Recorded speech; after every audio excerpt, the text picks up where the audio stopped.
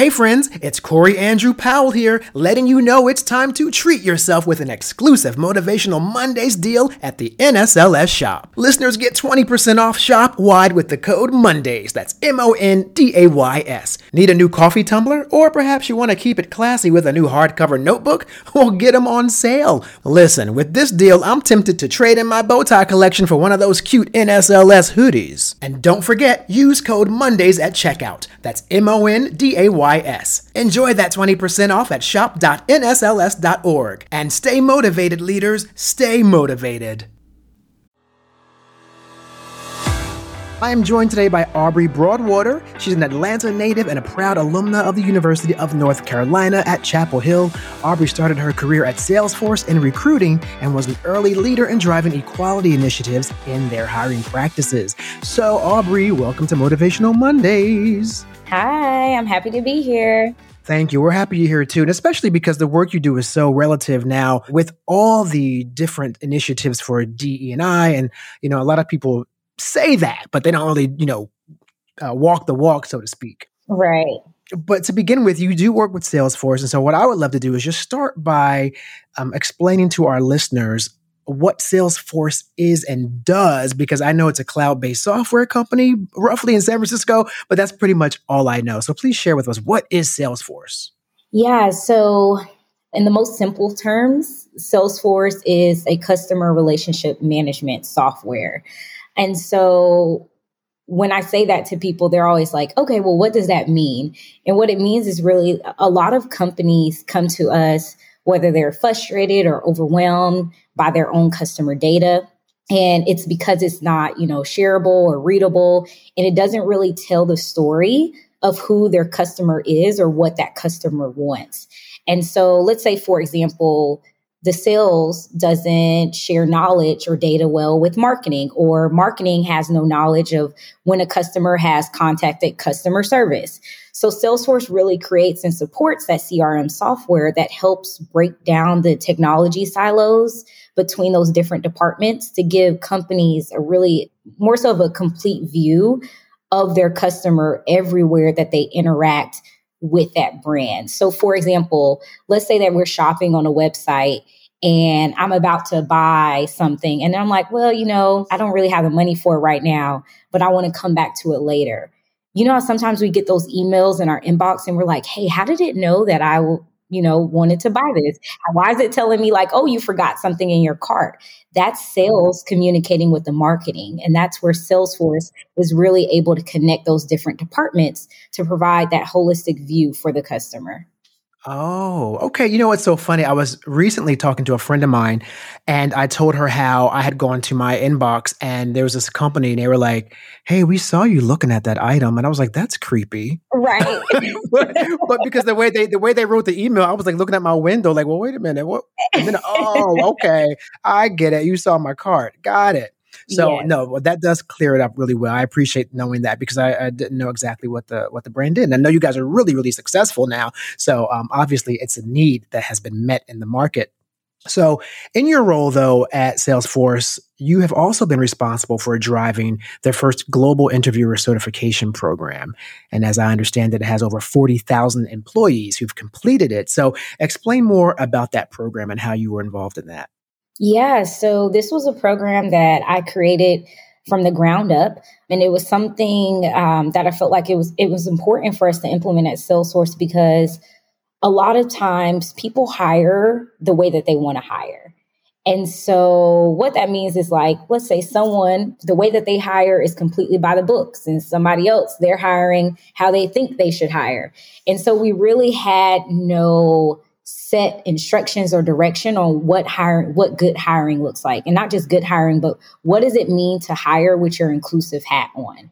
And so, like you said at the beginning, all the talks around DEI and making sure that we're bringing in diversity within companies, part of that falls back on the hiring manager and the interviewers and how they're hiring. Like, are you looking for candidates with diverse backgrounds? And when you are you giving them fair and equitable access to the interview process? Are you treating them differently or are you treating them the same? Are you evaluating people on competencies or evaluating people based on if you like their hair or not, right?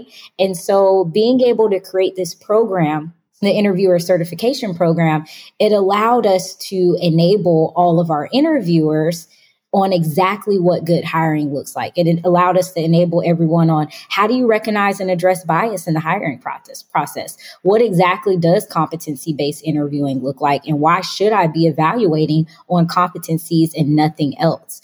So this was a team effort. I don't ever want to take credit for something that so many wonderful people helped me create. But it's something, like you said, that we've now had over 40,000 people complete, and we're seeing behavior change. We're seeing more people coming in of diverse backgrounds. We're seeing more people being evaluated by competencies. We're seeing more access and opportunity opened up for people from different types of backgrounds.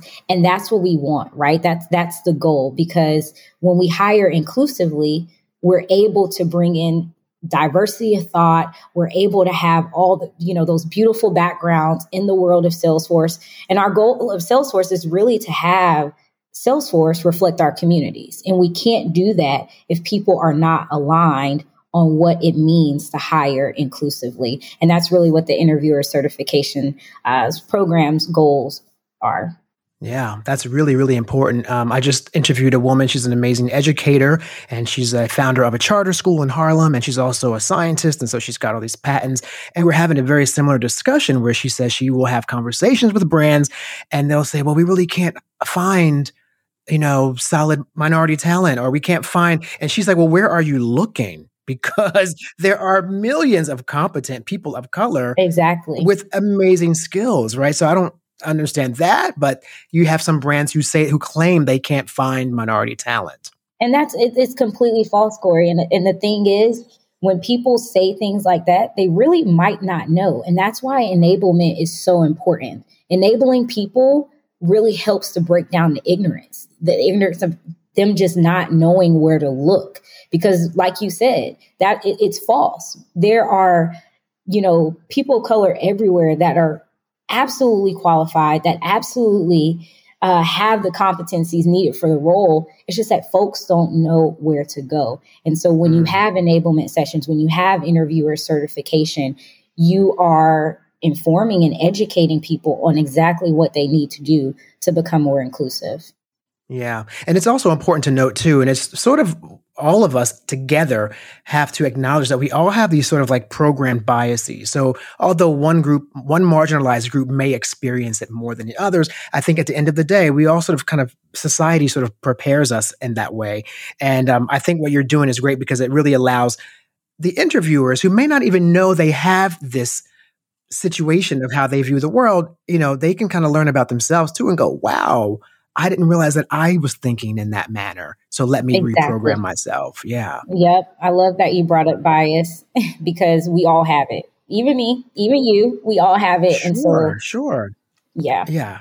It's really important. And I think as I've gotten older, that's been one of the best things for me to realize, wait, I have preconceived notions as well. So, then I can only imagine that other people would have it too. I think what's great too about your position now with what you're doing is it's so aligned with Biden's pick for Supreme Court justice and then the NFL conversation that's happening right now. And in both those cases, you do have a situation where there's pushback with questions about the ability, which I just find in 2022 to be a little bit of a strange position to take, but that's where we are right now. So as far as when it comes to your other programs and initiatives, Salesforce has the Career Milestones program as well. Yes. And I know you helped to build that too. And so that program, as I understand it, actually furthers the career of a more broadened group of people of color or marginalized groups. So explain a little bit more about the Career Milestones program. Yeah, so the Career Milestones program was something that I had the opportunity to help build out with my wonderful colleague, Lindsay Siegel. She is the mind and the magic behind that program. But we were able to build out a program where we focused on sponsorship for the Black, Latinx, and Indigenous community.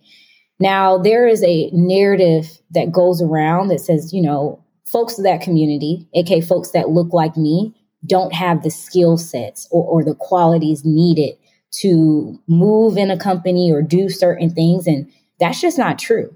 The reality is we are absolutely qualified. I'm a firm believer that we come from excellence. Look at our ancestors, right?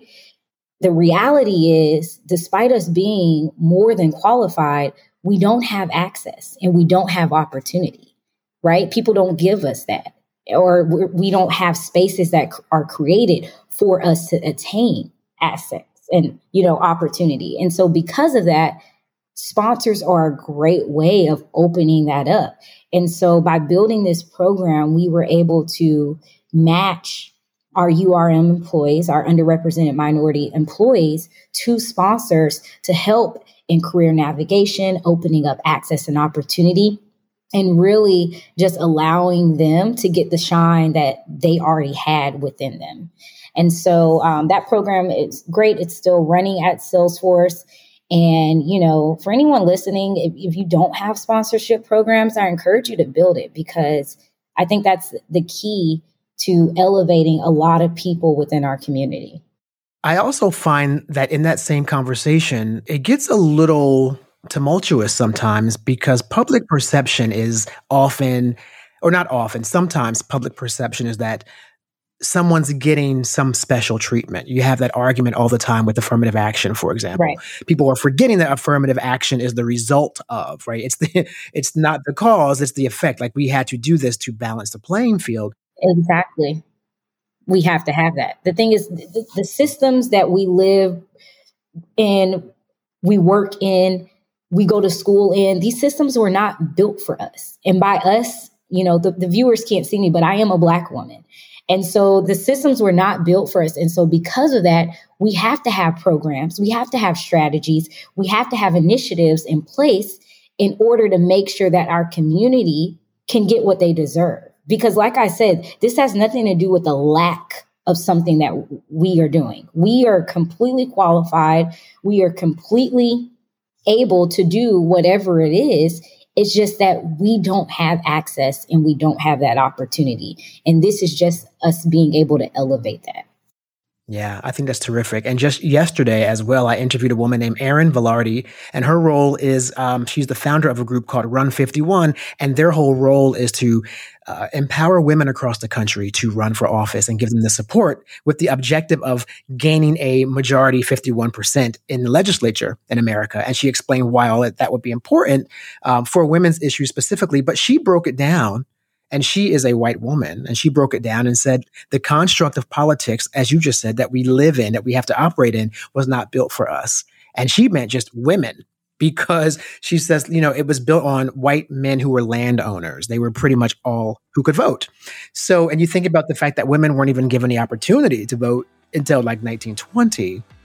So yes, there's a lot of systems in place that, we have to compensate for. And I love that this conversation hopefully sheds light on that for people, so they don't feel like anyone's getting more than them.